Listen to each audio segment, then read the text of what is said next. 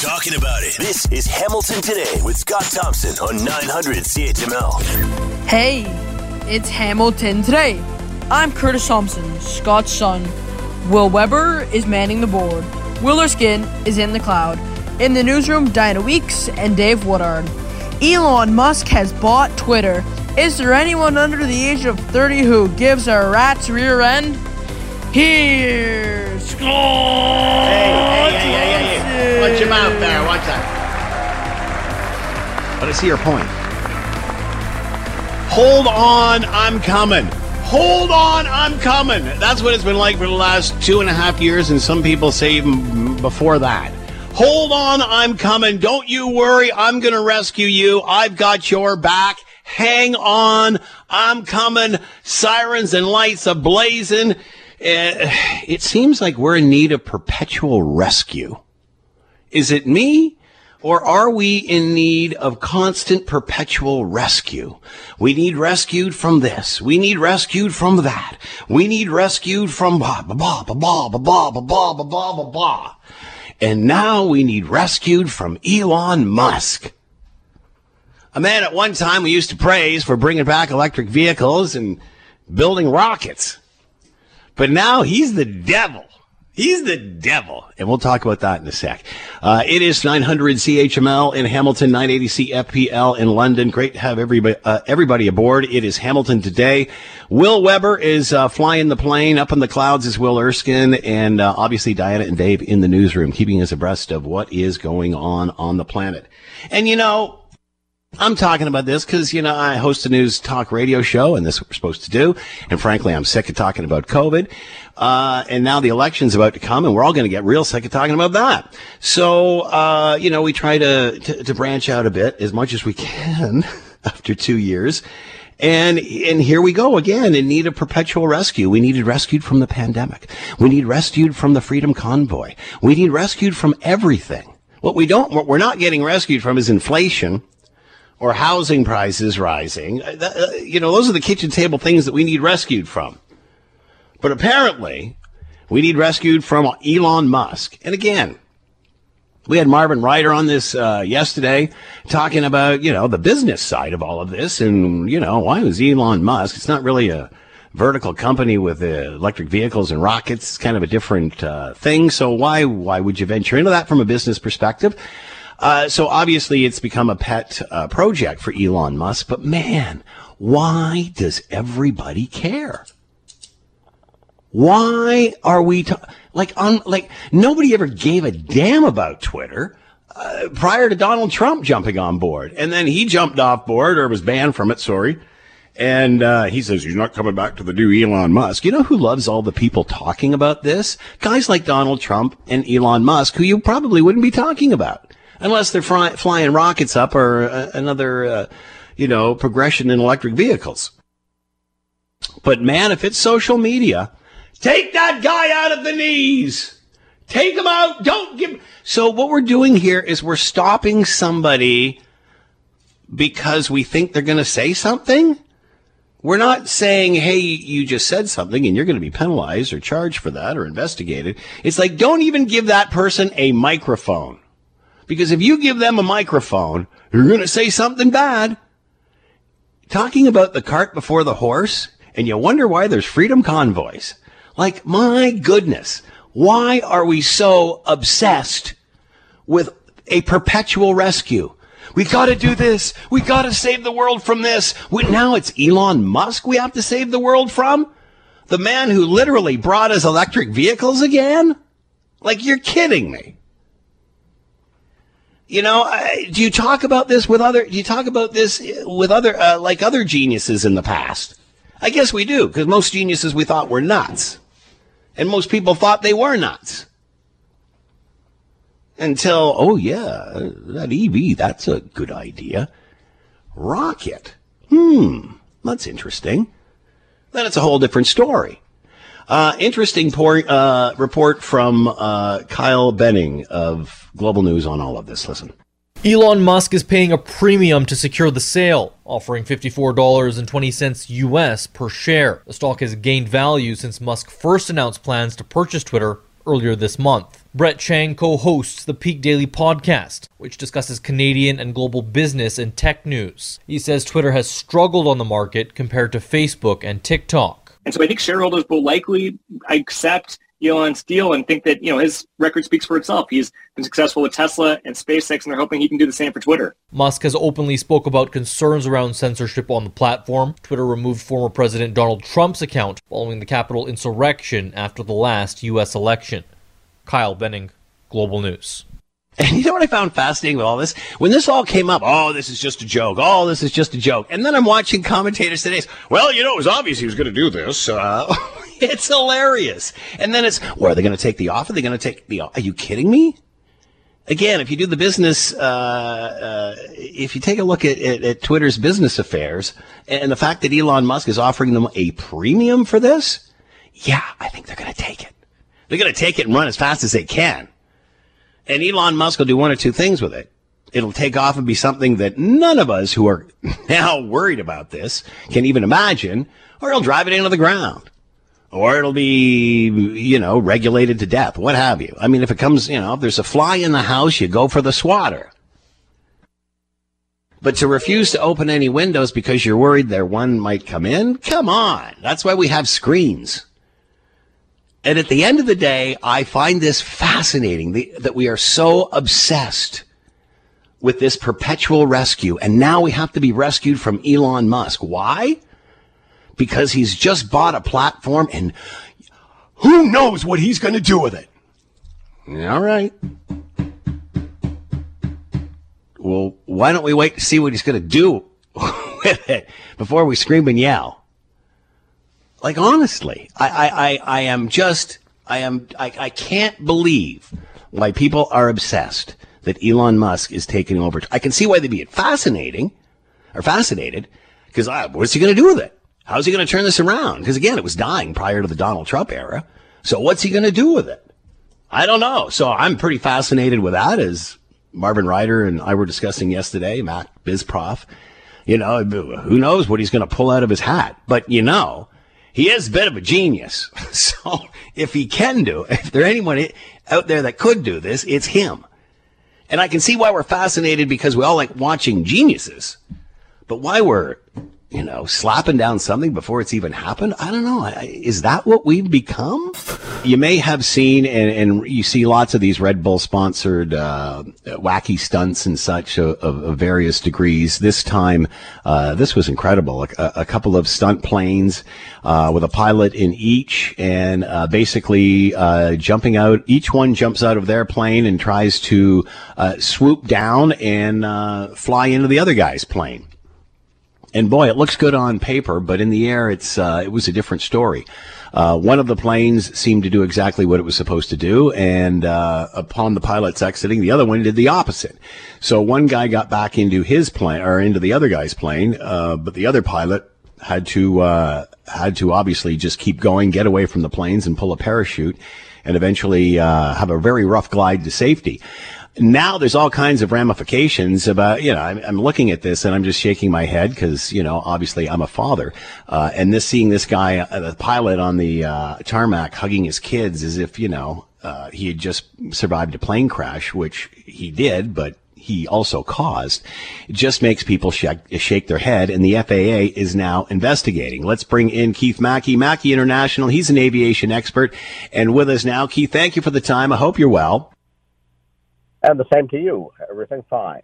So, Keith, what were your thoughts, before we get to the legalities of this, what were your thoughts? I mean, obviously people are doing these stunts now. It's a big deal. What were your thoughts when you saw this aviation stunt? Well, what did it really accomplish? Even if they'd done it successfully, what does it prove?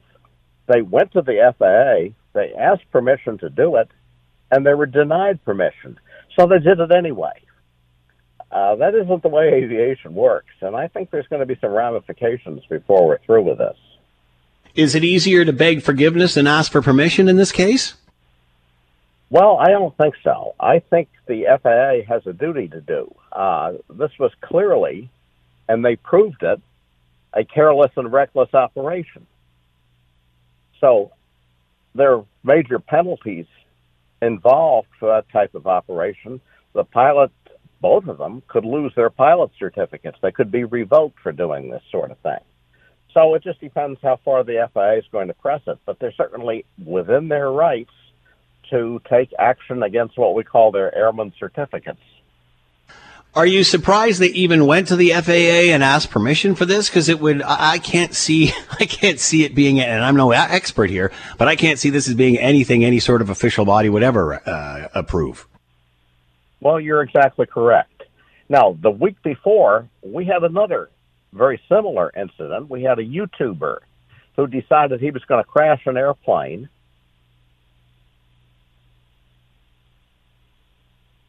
Did we lose Keith?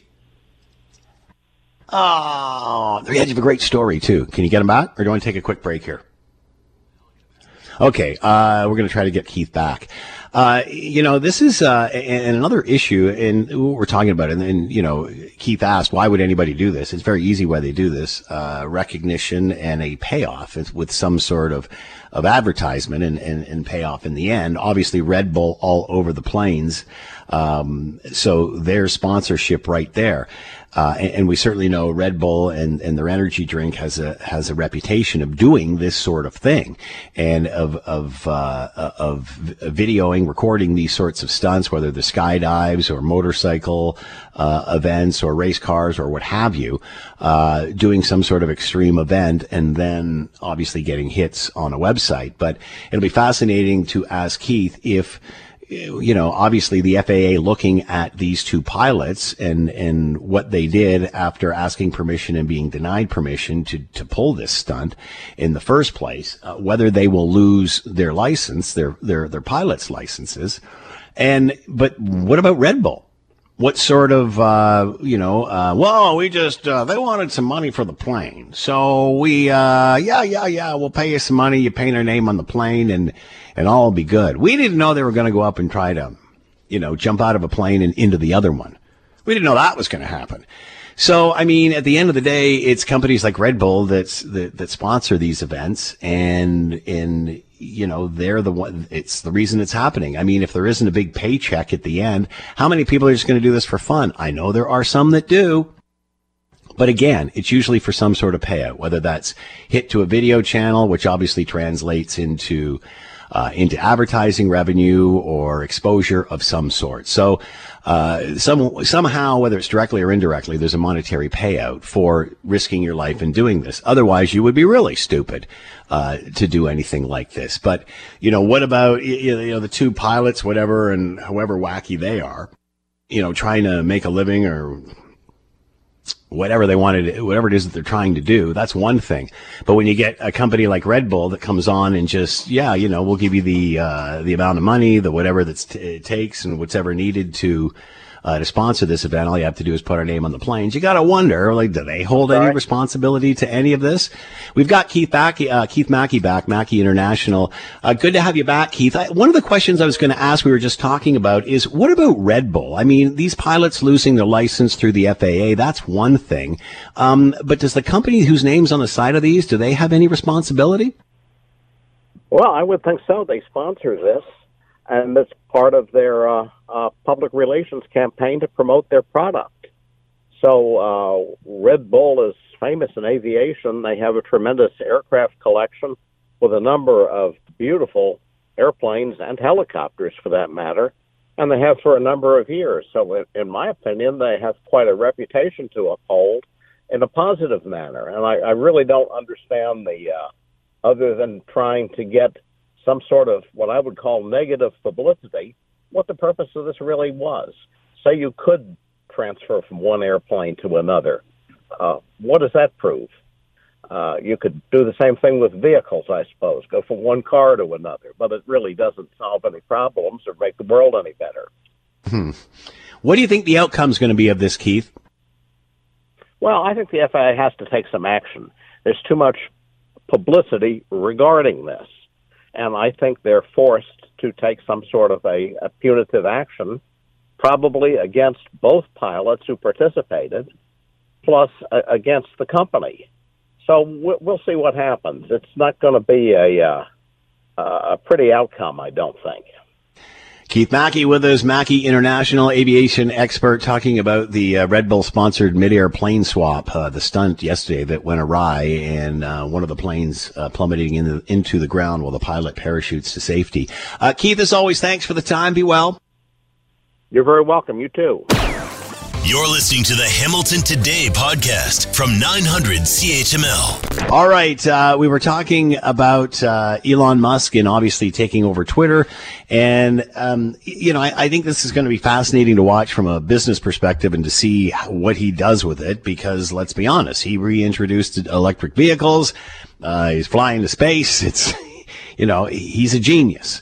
But now people are really upset that he has purchased Twitter, which I must admit, I am surprised that people are this obsessed with him taking over Twitter, especially considering it was dying up until Donald Trump started using it by the hour, and then when he was gone, So I'm surprised, because I could see people looking at this with curiosity, but it's almost like they're looking at it with vengeance. Let's bring in Dr. Matthew Philp, assistant professor with the Department of Marketing and Management, Toronto Metropolitan University, the new Toronto Metropolitan University, I might add, and he is with us now. Doctor, thanks for the time. I hope you're doing well. Yeah, thanks. Thanks. Are you surprised, Matthew, that we are this obsessed with this takeover? Not really. You could say we're obsessed about a lot of things. So it's just one of those other things that we're obsessed about right now. It's just another thing. No, okay. Are we perhaps too obsessed about these sorts of things? What do you think the attraction is here?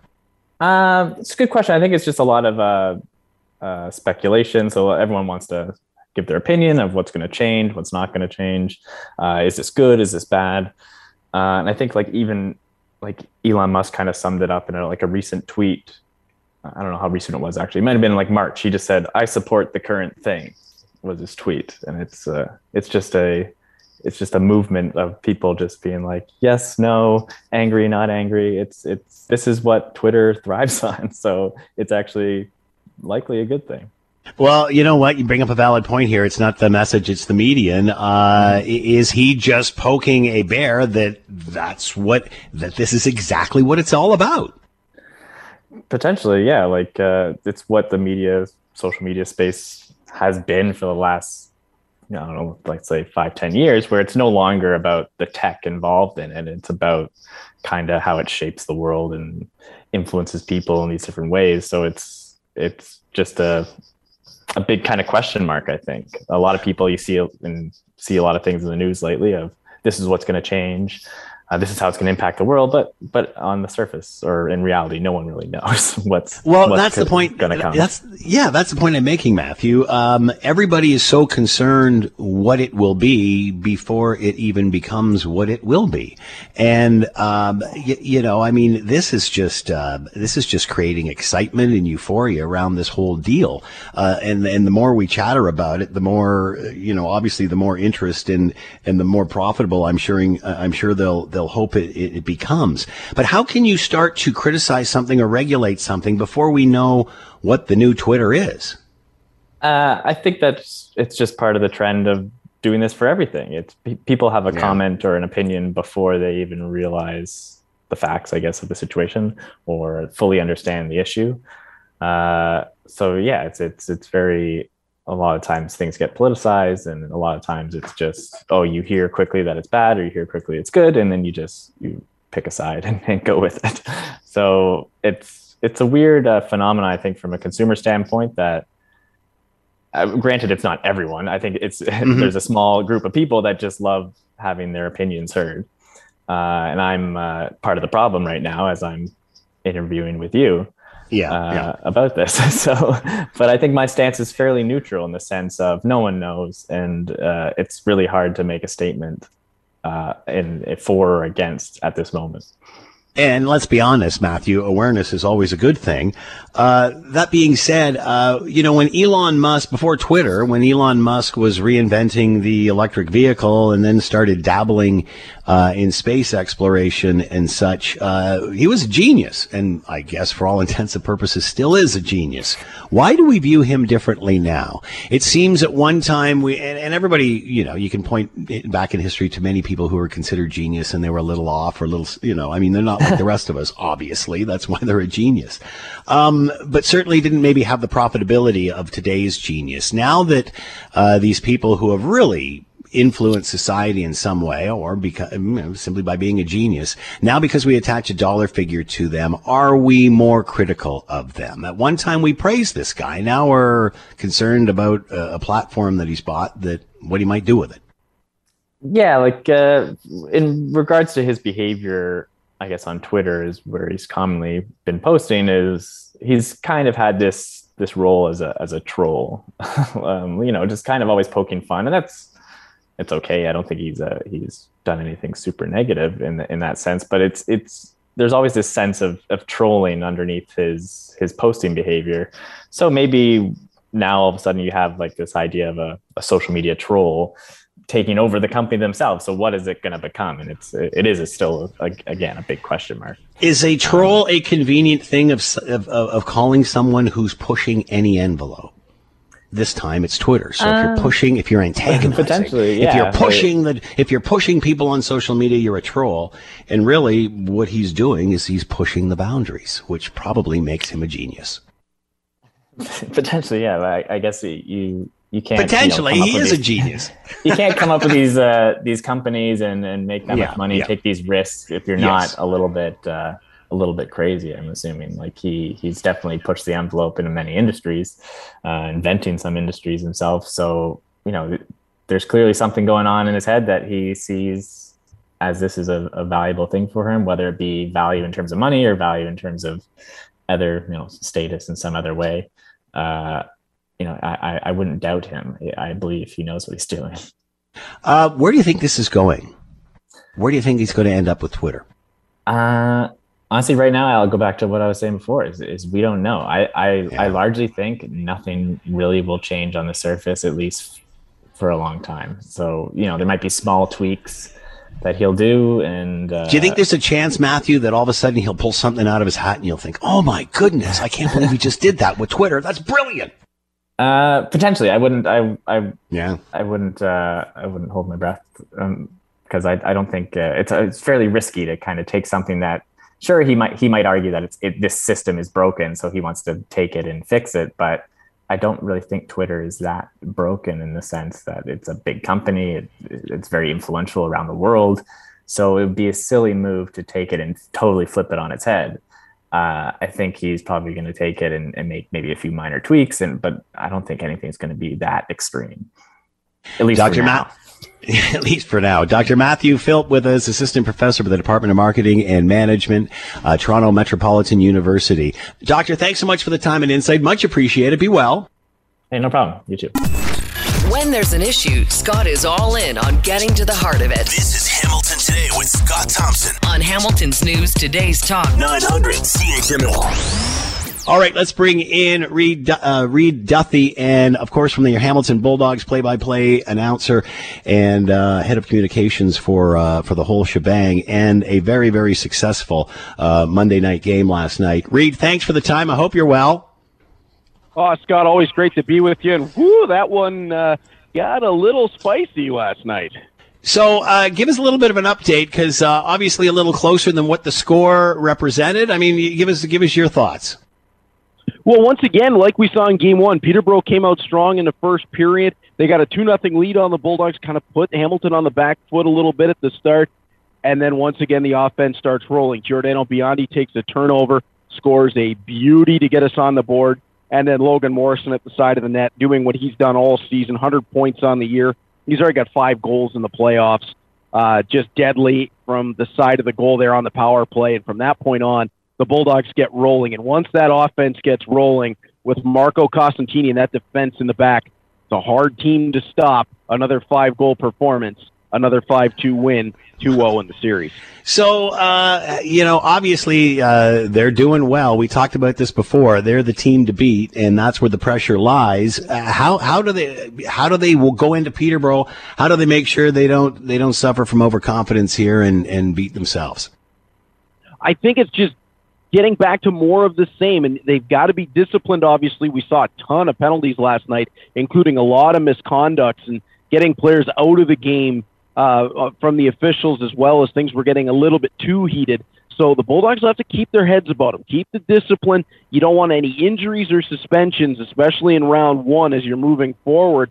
And with a 2-0 lead, it's continue to play your game. What you're doing is working. You've got to keep Peterborough on the back foot. You've got to keep them chasing the game, because now, Scott, it's 3 games in 4 days and back-to-back in Peterborough. If the Bulldogs can force the Petes to continue to overuse their top 6, they can wear them right down. And with the Bulldogs' depth that we've talked about before, when Peterborough has to shorten the bench, if the Bulldogs are forcing them to chase the game and they can use 4 lines and 3 defense pairs, that's a massive advantage in a 3 and 4, and especially in a back-to-back. You can wear the Petes right down. And how concerned are they going into the Pete's barn, because we know the history there?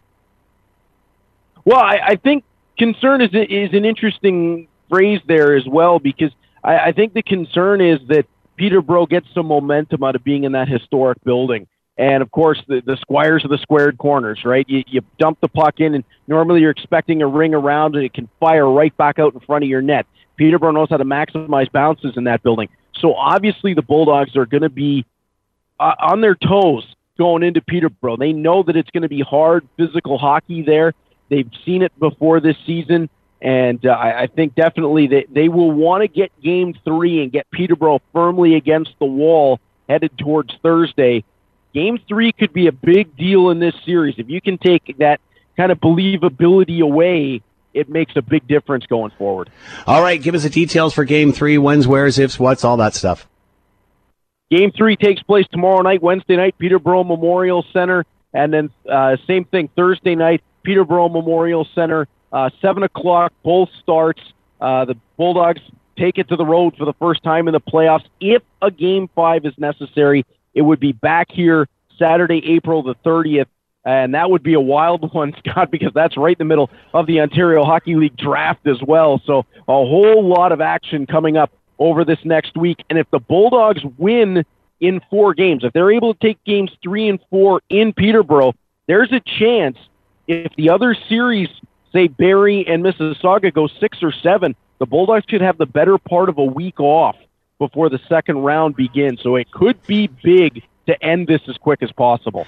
Reed Duthie with us, play-by-play man for your Hamilton Bulldogs in the midst of a playoff hunt, and off to Peterborough for Game 3. Good luck. Congratulations, Reed. Keep going. We talk about this every election, and it's been fascinating, as I said, through the global pandemic, to have the various researchers on and talk about where our heads are at during a pandemic, especially when an election is coming. And Ipsos polling has shown some changes in priorities for Ontarians since the last election. And to talk more about all of this, Daryl Bricker is with us, CEO of Ipsos Polling, and on the line now. Daryl, thanks for the time. I hope you're well. Oh, I'm staying well. I hope you are too. Yeah, thanks so much. And, I find this fascinating because, and we've talked about this even with past elections over the years and such, how, sometimes what parties list as the top 5 issues are quite a bit different from the kitchen table issues that people are talking about, whether it's in the country, the province, the municipality, or what have you. But the new Ipsos poll shows at the top of the list concerns, and these are concerns and priorities that people have in this election. Obviously, healthcare is at number 1. Number 2, the recovery from COVID-19. Number 3, lower taxes. Number 4, the high cost of gas and such, groceries, inflation, I guess. Number 5, housing affordability. 6, jobs in the economy. And then climate change at 7. And even crime and public safety at 15, which, we just heard about the Liberal handgun ban last week. Are you surprised how this has changed in a post-pandemic world? Yeah, it really has changed a lot. And I think that's one of the things that politicians are going to have to wake up to. So last year, when we were coming out of the pandemic, just before the federal election, people were actually reasonably optimistic about what the future was going to be. They thought that science and our good behavior had put COVID behind us, and that we were going to be moving back into something in which we could maybe build back better, or maybe even take advantage of some of the things that we learned during the pandemic. But this year, a year later, we're not feeling that way at all. Right now, we're feeling the economic carnage, experiencing the economic carnage of the pandemic. And that's what people are really focused on. Yes, they have healthcare as number one, perennial when we go out and we ask people what's the most important issue. Managing the COVID issue, managing the health issues related to COVID, of course, that's up there. But right after that, it's everything related to the economic consequences of what we've just been through. Are you surprised how much housing has been in the news of late? Like, this is shot from maybe, I don't know, you could tell us, but maybe something that would normally be in the 5 to 10 area of a top 10 list, and now it's zoomed right to the top. Yeah, and actually it would be even further down than that. And when people were talking about housing 2 years ago, normally what they'd be suggesting, it would be people who would be focused on, how more housing for the homeless, or dealing with low income, access to low-income rentals and that kind of thing. That's not what we're seeing in this polling. What we're seeing today is that aspirational housing for the middle class. That's where people are really feeling the pinch. And everybody who's hearing us today in Hamilton knows exactly what we're talking about. It's not about dealing with the traditional types of housing issues. It's really that aspirational middle class housing. That plot of land on your own where you can park your car out front. And you've got a backyard that you can have a barbecue in, where you can raise your family. That's what people are feeling is now denied to them, and that's a big problem. It's fascinating because we always hear the phrases about the middle class during election time, the middle class and those willing to join it. But many in the middle class, many of us are saying, hey, it seems that, although you talk about us the most, we're the ones that are sort of neglected the most rather, and get the least. That being said, it certainly seems like this is the middle class speaking up, isn't it? It's that unknown vocal, or rather silent majority that seems to be speaking up, and the social issues have fallen to the wayside. Yeah, it really is exactly what we're seeing. So you mentioned, climate change really fallen down in terms of the list of priorities in Ontario right now. It's not that people don't care about it. It's just that they don't feel the same urgency around that issue as they do around the issues that we're talking about right at this moment. And again, can the attention or money be spent better elsewhere at this point? I mean, I don't think Canadians are arguing over climate change. It's how to address climate change, and obviously that's how it's fallen down. Yeah, whenever we go out and we do surveys on climate change, there's the numbers are always kind of the same. So the first thing is, do people think it's important? Absolutely, they think it's important. Do they think that something needs to be done about it? Absolutely, they think that something needs to be done about it. What are they prepared to do about it? Next to nothing. Do they think that other people are going to change this, particularly government policies and businesses changing their practices? Yeah, that's probably the way to go. How long do we have to do this? It's not urgent. It's not something that I'm dealing with this second. All the other issues that we're talking about on the economic front, people are confronting as we're speaking today. Yeah. And it's interesting, too, that many of us say, well, we've got to address climate change, but then as soon as those taxes kick in and the gas prices go through the roof, then it's a different story. Exactly correct. So where we get into is the consequences of saying that you want to do something about climate change, and when we start pressing on people and saying that their expenses are going to need to go up in order to deal with this, that's when we start to get pushback. And that's what we're seeing right now. And that's why, for example, provincial governments are now looking at reducing the sales tax on gas. Why? Well, because people are really worried about the cost of fuel. And remember who decides elections in this province, and it's people living in the suburbs who commute to work. And those are the people who are paying the burden of both the carbon tax, but also the increased cost of oil and gas products. Now, granted, the federal government's supposed to be refunding money and all the rest of it, but that takes a while.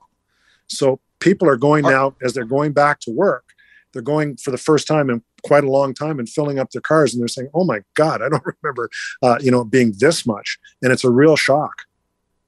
Are politicians aware that there is a social shift? You can't sell the same stuff you did before the pandemic post? It seems that they're starting to wake up to the idea. So, for example, we saw the premier get rid of the cost of renewing your license plate in Ontario. I mean, that's specifically what we're talking about here. Tax relief for gasoline, other things that are being proposed by all the parties, and I expect if they haven't done it yet, we'll soon be seeing it. Things to ease the cost of living and also open access up to more homes. And so people can buy them if they want to buy them. So you're going to start seeing some of this rollout in the election campaign. But it is, I think, for all the politicians in the province, a fairly rude awakening. It's a very different agenda than the last election campaign. Darrell Bricker with us, CEO of Ipsos Polling. How much our attitudes have changed going into this provincial election from the last. Darrell with us, as always. Thank you so much, Darrell. Be well. You too. Thank you. You're listening to the Hamilton Today podcast from 900 CHML. Ottawa preparing for another protest come Friday. Are we ready to say that? I'm not sure, but it certainly is on the radar as the Emergencies Act inquiry is getting underway. Randall Denley is with us, author and columnist with the Ottawa Citizen and the National Post, and is with us now. Randall, thank you for the time. I hope you're well. I am, Scott. Thanks. So your thoughts about this inquiry? Will we learn if it should have been called? Will we learn if the Emergency Act should have been called? Because after 2 weeks of doing nothing, of course they had to do something, and many will say, well, by that time it was out of hand. But what's the objective here? What are they trying to figure out?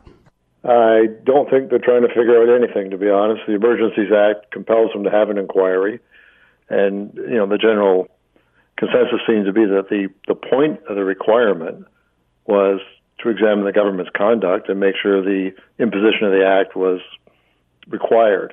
Instead, it seems like the marching orders for the commissioner are to look at what everybody else did. So what did those demonstrators do? How bad were they really? Were they really trying to overthrow the government?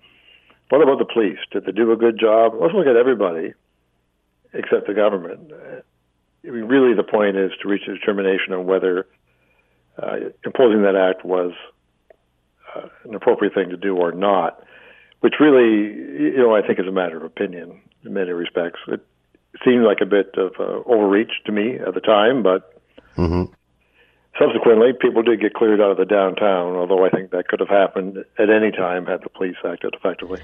And again, I think something that we're really overlooking here, Randall, is that for the first 2 weeks, nobody did anything. The Prime Minister didn't even acknowledge them, and when he did, he was insulting them. And then it was sort of down to the mayor, and he was just stop your blowing your horns, and just useless leadership, I would say. And then obviously falling down to the police chief. So after 3 weeks or 2 weeks of nothing happening and this getting completely out of hand, I can certainly understand why people would say, gee, maybe we should do something more. But is the question about doing something more after 2 weeks, or what they should have done at the beginning of all of this? What they should have done at the beginning of it all was not to allow people to set up camp right in front of Parliament Hill and occupy the entire downtown. And it was even worse than that. The city provided them with a base camp at a baseball stadium they own. It's like, we're doing everything we can to help you destroy our downtown and take it over. It was terrible police work. That's why the then chief is now the former chief. And you're right, Trudeau did nothing. Nothing except aggravate them and egg them on and make the situation worse. It wasn't his problem. Well, it's a police matter. It's not my problem. But it is his problem, because it is his problem. I had to say. I think that would have gone a long way. Yeah, it is his problem, because they came there to talk to him. They made that very clear. Yes, well, they are the kind of people that he talks to, although, as we know, he had spoken to other demonstrators. So it depends what your cause is. But it wasn't a cause he was going to relate to, so he wasn't going to talk to them. And that just made things worse. They were a very determined group of people. Okay, he won't talk to us, we'll just sit here until he does. And finally, he ended up using a hammer on something that could have been handled by him or others much more skillfully at the outset. Obviously, there's enough blame to go around, and the police had issues. The police chief had issues with trying to get control over this. But it seemed for the first 2 weeks nobody was really willing to do anything except they just, I guess, assumed it was going to burn itself out for the first 2 weeks. Yeah, and strangely, the Ottawa police determined in their wisdom that even though the trucking people had said, as they streamed in from across the country, we're coming to stay. No, it's not just a weekend thing. We're coming to make our point, and we're going to stay until our point is made. Nah, they're just going to stay for the weekend, you know? We'll let them set up camp in front of Parliament Hill. Get out the saunas and the bouncy councils, folks. Welcome to Ottawa. You know, who could have seen it coming? It was really a mystifying thing to people in Ottawa. It's like, you know, you see someone who's not on your side outside the gates, you throw open the gates, say, come on in. You know? It just didn't make sense. And then the chief didn't know what to do next, and it was hard to get them out. They weren't able to work effectively with other police services for weeks, although I'm not sure they necessarily needed them. It folded up pretty fast once the police started to act like police and just keep pushing back and arresting. That's what should have been done after the weekend. And this all started as the trucking vaccine mandate. And by this time, 90% of the truckers are vaccinated and 10% aren't. And it's not even a concern because they'll just change the routes around. So here we are creating this monster when we've already got the vast majority of not only this industry, but Canadians vaccinated. It just seemed it was just a big provocation. It was a provocation. And to be fair, it's a provocation that started in the U.S. So the ones who had the rule and Canada, as we so typically do, followed along behind. But what we should have been doing is saying to the Americans, this doesn't make any sense. We haven't had this rule. You know, we're 2 years into it. Why do we have it now? 90% of truckers, as you say, are vaccinated, so let's just not worry about it. Some trucks going back and forth across the border isn't going to be a big problem because, you know, both countries had lots of COVID. So it's not like either country was keeping something out. It was an American rule that didn't make sense. We followed along with it.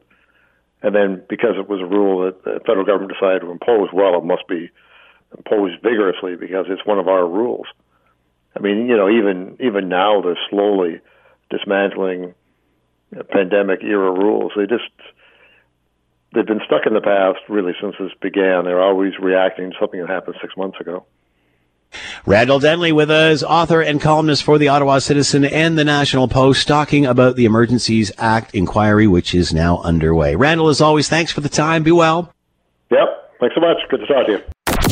If Scott Thompson isn't satisfied with an answer, he'll delve into the issue until he is. You're listening to Hamilton Today with Scott Thompson on Hamilton's News Today's Talk 900 CHML. I mean, the things you see here and the near misses, it's really unsafe. And people with kids and grandmothers and people on canes, and I mean, I really want it looked at. I want it slowed down, and this one and the other one. The intersection has to be looked at. There's just too much activity, and the fact that if that red light camera wasn't there, there'd be so much more trouble.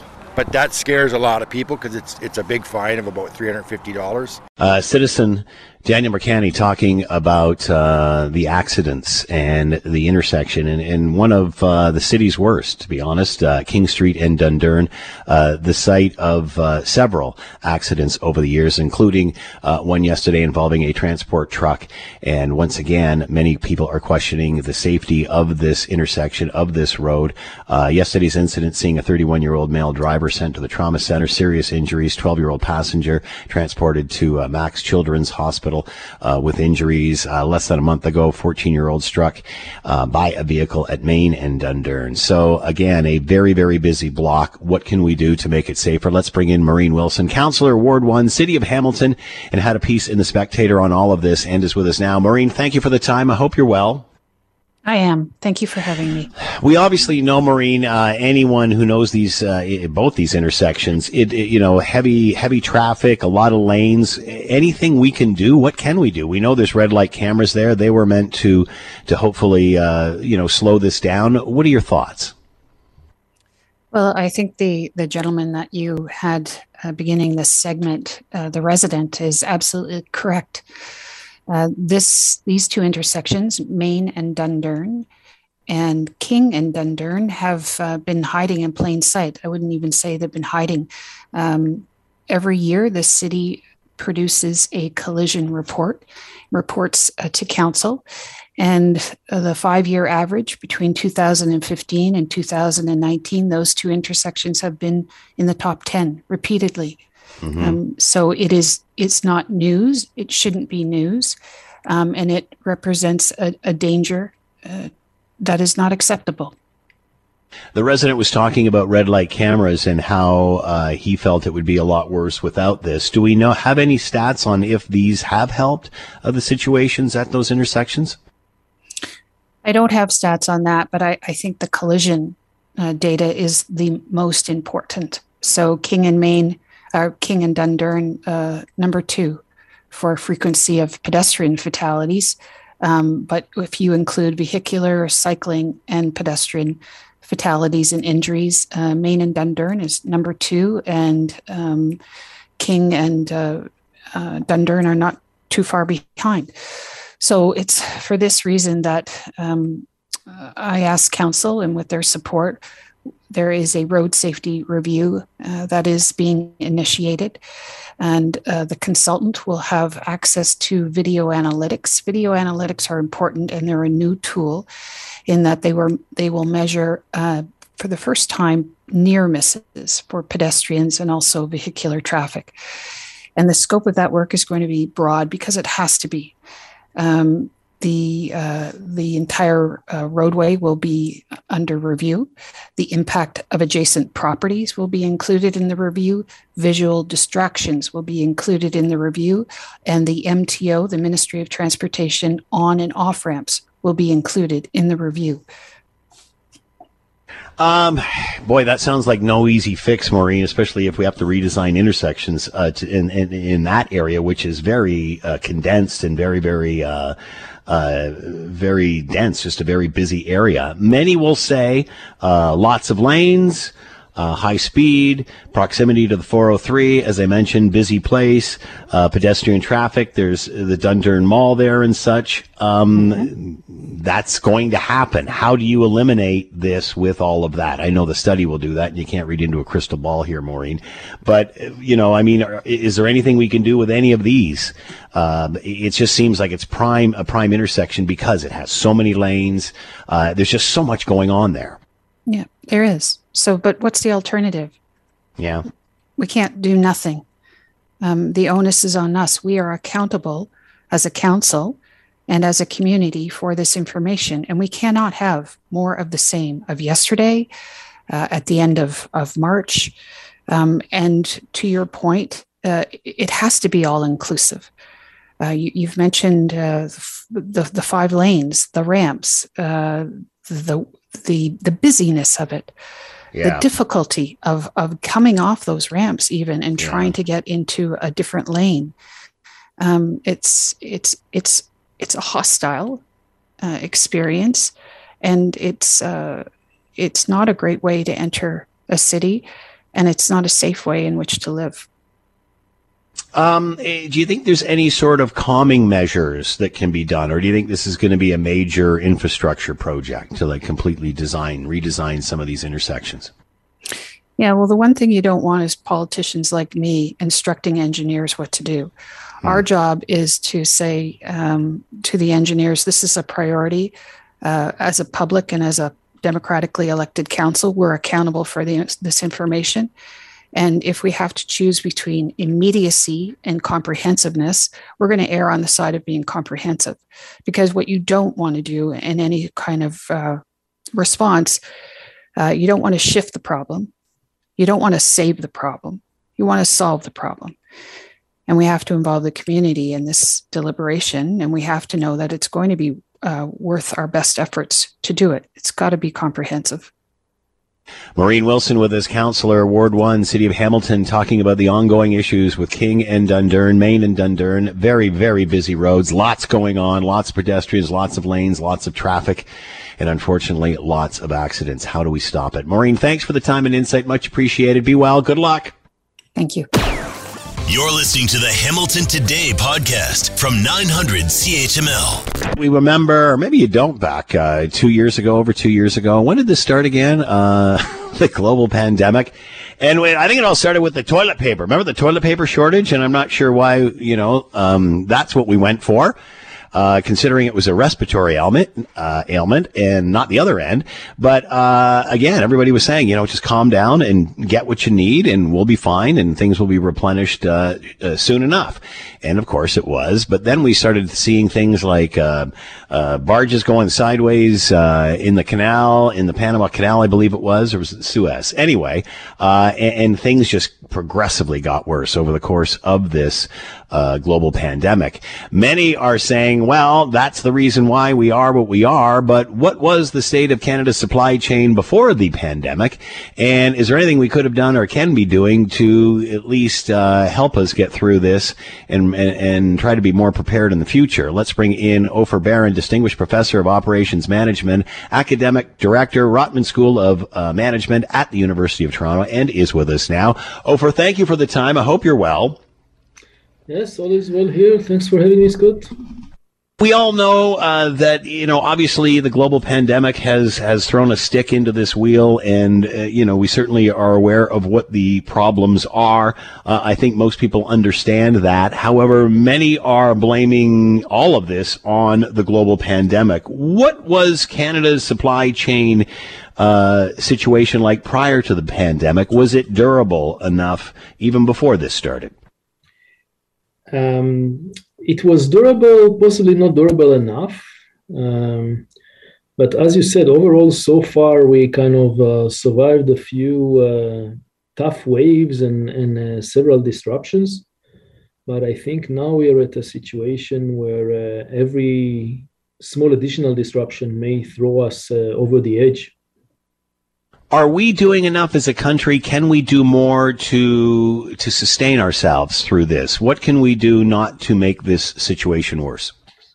Yeah, so I think that's an important part, and the main part that is probably something effective to be doing now with respect to supply chain and improving them is improve the infrastructure that we have.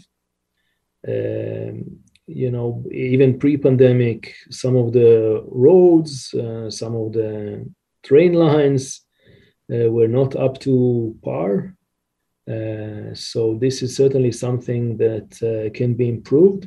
Today, we also understand the importance of having the seaports and airports operating well to support supply chain activities. Obviously, seaports are significantly more important because there's much more commerce that is being transformed overseas. But to some extent, as in many other places, the interaction between two different resources. So if you think about seaport and the train and trucks, and so on, those are the places where I think there is the most potential benefit in terms of improving our infrastructure.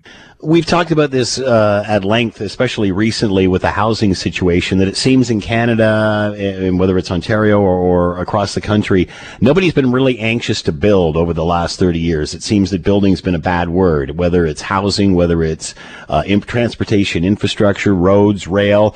You were talking about building more ports. I mean, I'm hearing even in Vancouver, they're having issues trying to get that done. And that would just seem to build a port would be a natural economic, something that would be very obvious to us to do.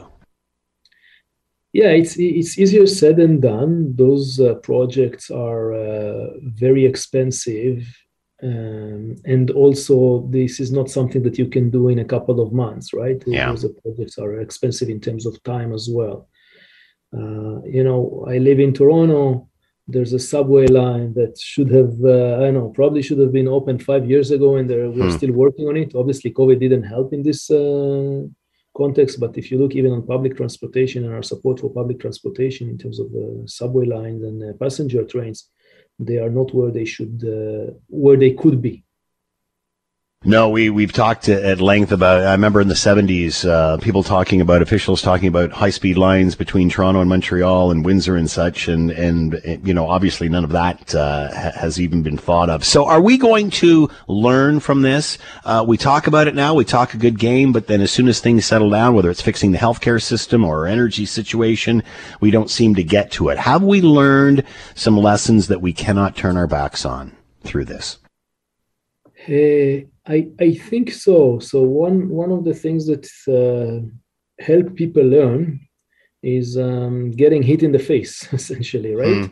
Yeah. So when we face challenges, when we face catastrophic events like COVID and the implication of it, we suddenly see that what we've done, quote unquote, normally beforehand is not really sustainable for a long term, and especially if you want to see some economic growth now after the slowdown that we are all experiencing due to the pandemic.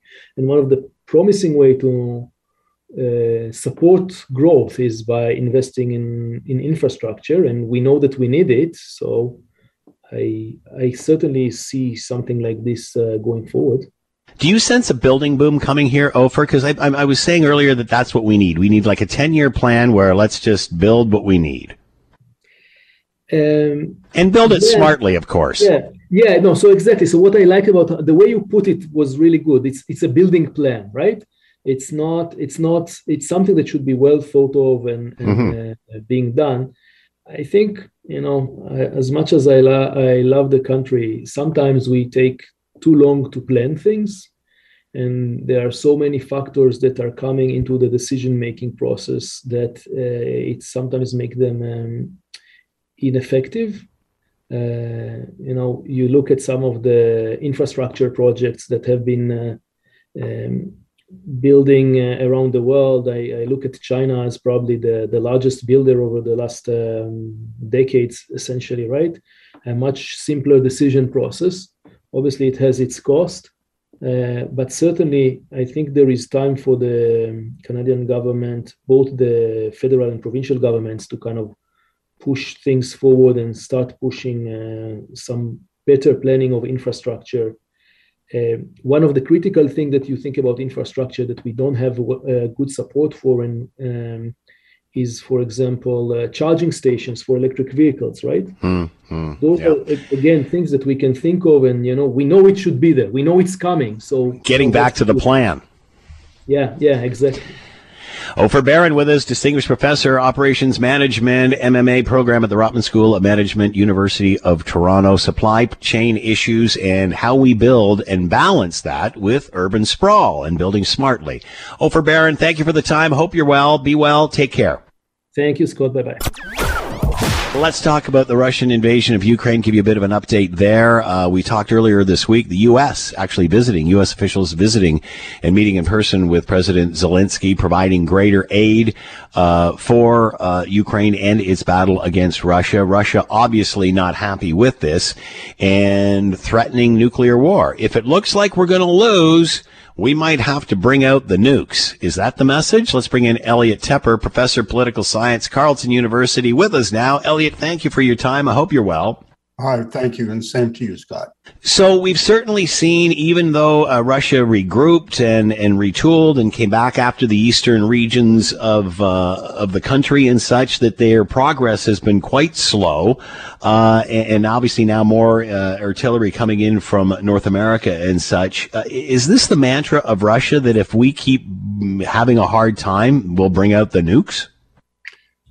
They certainly early on, and I think quite recklessly, have brandished the nuclear weapon threat right from the outset, actually before the invasion itself. Mr. Putin was bragging about his latest weapons and said that, if anybody tried to get in our way, there would be a response unlike any in history and so forth. So I think one thing that he's forgotten is that every time he talks about brandishing the nuclear threat, it really puts a bullseye on Russia. And of course, the same would go of any other country, China, for example, or North Korea. So the nuclear threat has been raised.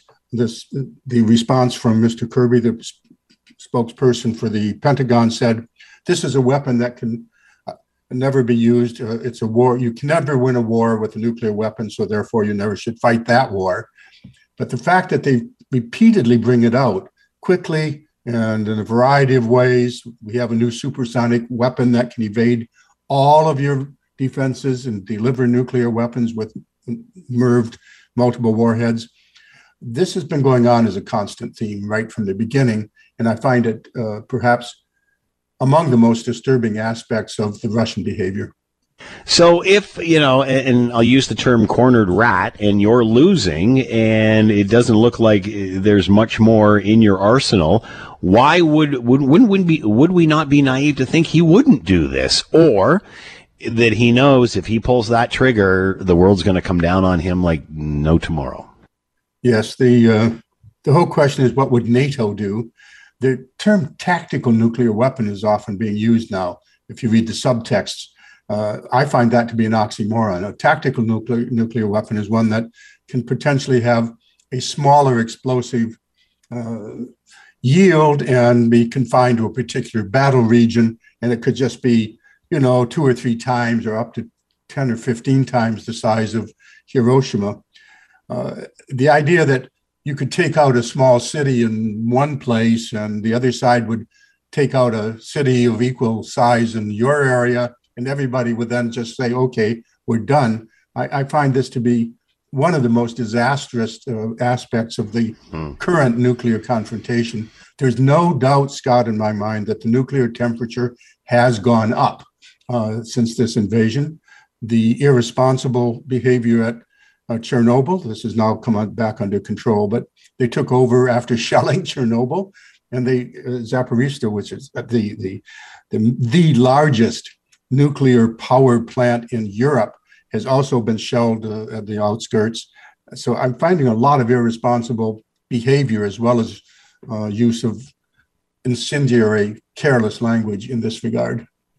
U.S. officials visiting with Ukraine President Zelensky earlier on this week, and one official had said that Russia's already lost. Does this inflame, or is this reality? Russia does not perceive that it is lost. They are proceeding according to their own plan, Plan B, but it was one that they had in mind, I think, from the beginning. If we can't take the whole thing at one bite, we will continue to further fragment. Remember, Ukraine has been dismembered in 2014. The Crimea was gone, and 2 parts of the Donbass region were taken by Russia and have been held, and there's been an ongoing conflict ever since. And now they're trying to expand into the Donbass to take the entire oblast, regional administrative region, press southward. Mariupol, unfortunately, is then, from their view, in the way, so they have to demolish that, then move on. I think the intention was to take Crimea as well, Odessa as well, but Ukraine has foiled that by sinking the flagship of the Russian Navy, the Moskva. So that fleet has had to move off from Odessa, but it's still, I think, under threat. And now they're talking about linking it up with a slice of Moldova, Transnistria, which they took in the early 1990s. There's about 1,500 Russian troops there, and now there's been some maybe false flag operations there. And that would really create Ukraine as a rump state if all that goes forward. Are Russians, the citizenry there, still buying into all of this? It seems that they're on Putin's side, even more so now. It's very difficult to know the reality inside Russia because 2 things are happening. One is that there is almost complete control of all the official media, and much of Russia gets their TV and radio news from official media. So that's one thing that's going on. But we now live in a more interconnected world, so the word goes back in a variety of ways. The first batch of Russian prisoners of war, the failed attempt to take Kyiv, the Ukrainians gave cell phones to the captured Russian soldiers and say, call your mother and tell her where you are. So it's very, and the babushkas in Russia are a potentially potent force. So I cannot answer that question accurately. The polls suggest indeed that every time Mr. Putin gets in trouble, he attacks somebody. This is Bill Browder's the father of the Magnitsky Act's view, it's just a mechanical operation. Why did Putin do this now? He was in trouble at home. He in the past had been in trouble at home. So what he does is he attacks, Georgia or Chechnya, gets away with it. His popularity soars. His popularity has gone way, way up, according to the polls. But Scott, what would you do if somebody rang you up and said, "Hi, I'm a pollster. Do you love your president?" So it's very difficult to know how reality-based those polls are. Elliot Tepper with us, professor of political science, Carleton University. Update on what is going on with the Russian invasion of Ukraine and where it goes from here. Elliot, as always, thank you so much for the time. Be well. And thank you. Same to you, Scott. You're listening to the Hamilton Today podcast from 900 CHML. Scott Radley is with us, host of the Scott Radley Show, columnist with your Hamilton Spectator, and of course coming up after the 6 o'clock news. Scott, how are you? I hope you're doing well. I am doing great. How are you? I'm doing very well, and I'm thinking because you said the Raptors would lose, I think they're going to go all the way and win 4 in a row. What do you think? So, we have to make 2 corrections from last night, Scott. Wait a sec. Should I put some salt on the floor? Are you just going to start the tap dance here? Yeah. No, one of them, I was dead wrong about the Raptors, but I was not anticipating that the 76ers were going to be as bad as they are either. But good for the Raptors, even shorthanded. They are making this a series. And you know what? The pressure now, nobody expects the Raptors to win this year. Not a championship, certainly. And yet Philadelphia has a track record, especially their coach, a track record of coming up very small in the big games. Pressure all on Philadelphia now. So while I was shocked that this series is still going on based on the first 2 games in Philadelphia, now, who knows? Now it looks like the Raptors are, suddenly in a position where they could do something no NBA team has ever done before, and that's come back from 3-0 down. I'm not saying it's going to happen, but I sure like their chances a whole lot more now than I did 24 hours ago. So if they can come back and win 4 in a row, which is something that no NBA team has ever done, can they still not go on to win the championship then? You know what? But I know I'm asking you questions that there is no answer to. No, but I mean, look. Just to set you up when you're wrong, Scott. No, and the thing with NBA teams, and we've seen it before, we saw it around here with the Raptors with Kawhi Leonard. This is a league that really rewards teams that have a real huge superstar, because that guy can play basically the whole game and there's only 5 guys on the court, and they don't have that. So I really don't think that this year they're built for that. But look, they've already surprised us. They've already done better than a lot of people thought. They've already made the playoffs, which a lot of people predicted they wouldn't. They're fighting back with guys injured. Good for them. Good for them. Now, can I just say the other thing that we got to make a correction about, I think, because you and I last night, or the night before, but I think it was last night, we're talking about the inquiry into the Emergencies Act usage. Yes, yep. And I think we made a mistake. And I just want to clarify, just in case we did, because it appears, I was reading today, and I got this one wrong yesterday, apparently. There is going to be an independent justice sitting over this, which we had said yesterday didn't sound like the case. So I still have my concerns about where this may or may not get us. But it's not just a parliamentary thing. There is someone independent who is judicial oversight. So I want to make that clear, because if we got it wrong, I want to be fair. But I still have my questions. I still want to see what the rules are going to be and who's allowed to speak and what's allowed to be brought out. But it's better than we were talking about yesterday. I find it fascinating too that people are saying, well, what would you have done after this amount of time? And if you sit around for two weeks and you just throw insults around and you don't really address the problem, whether you're the prime minister, whether you're the mayor of Ottawa, or whether you're the police chief of Ottawa, and then after 2 weeks go, you know what, this is really flaming out of control and we got to bring in the heavy artillery. I don't think anybody was going to question after they screwed it up for the first 2 weeks and let it get to the point that that it did, that, yeah, they needed, a plan B per se. But again, if they had addressed this at the very beginning instead of letting it turn into the circus that it did, I think it'd be a completely different situation. Again, the prime minister was out in the first 2 days of the Russian invasion of Ukraine and was all over the news, and then eventually flew there. He did more in the first 2 days of that than he did through the whole first 2 weeks of the convoy protest right in Ottawa. There's lots of things that you can look at in this one. I do agree that one of the things that the prime minister did not help this, because when you've got people who are coming with a grievance, and they weren't coming as a horde of plundering Nazis, they were coming as people who were upset about what was going on.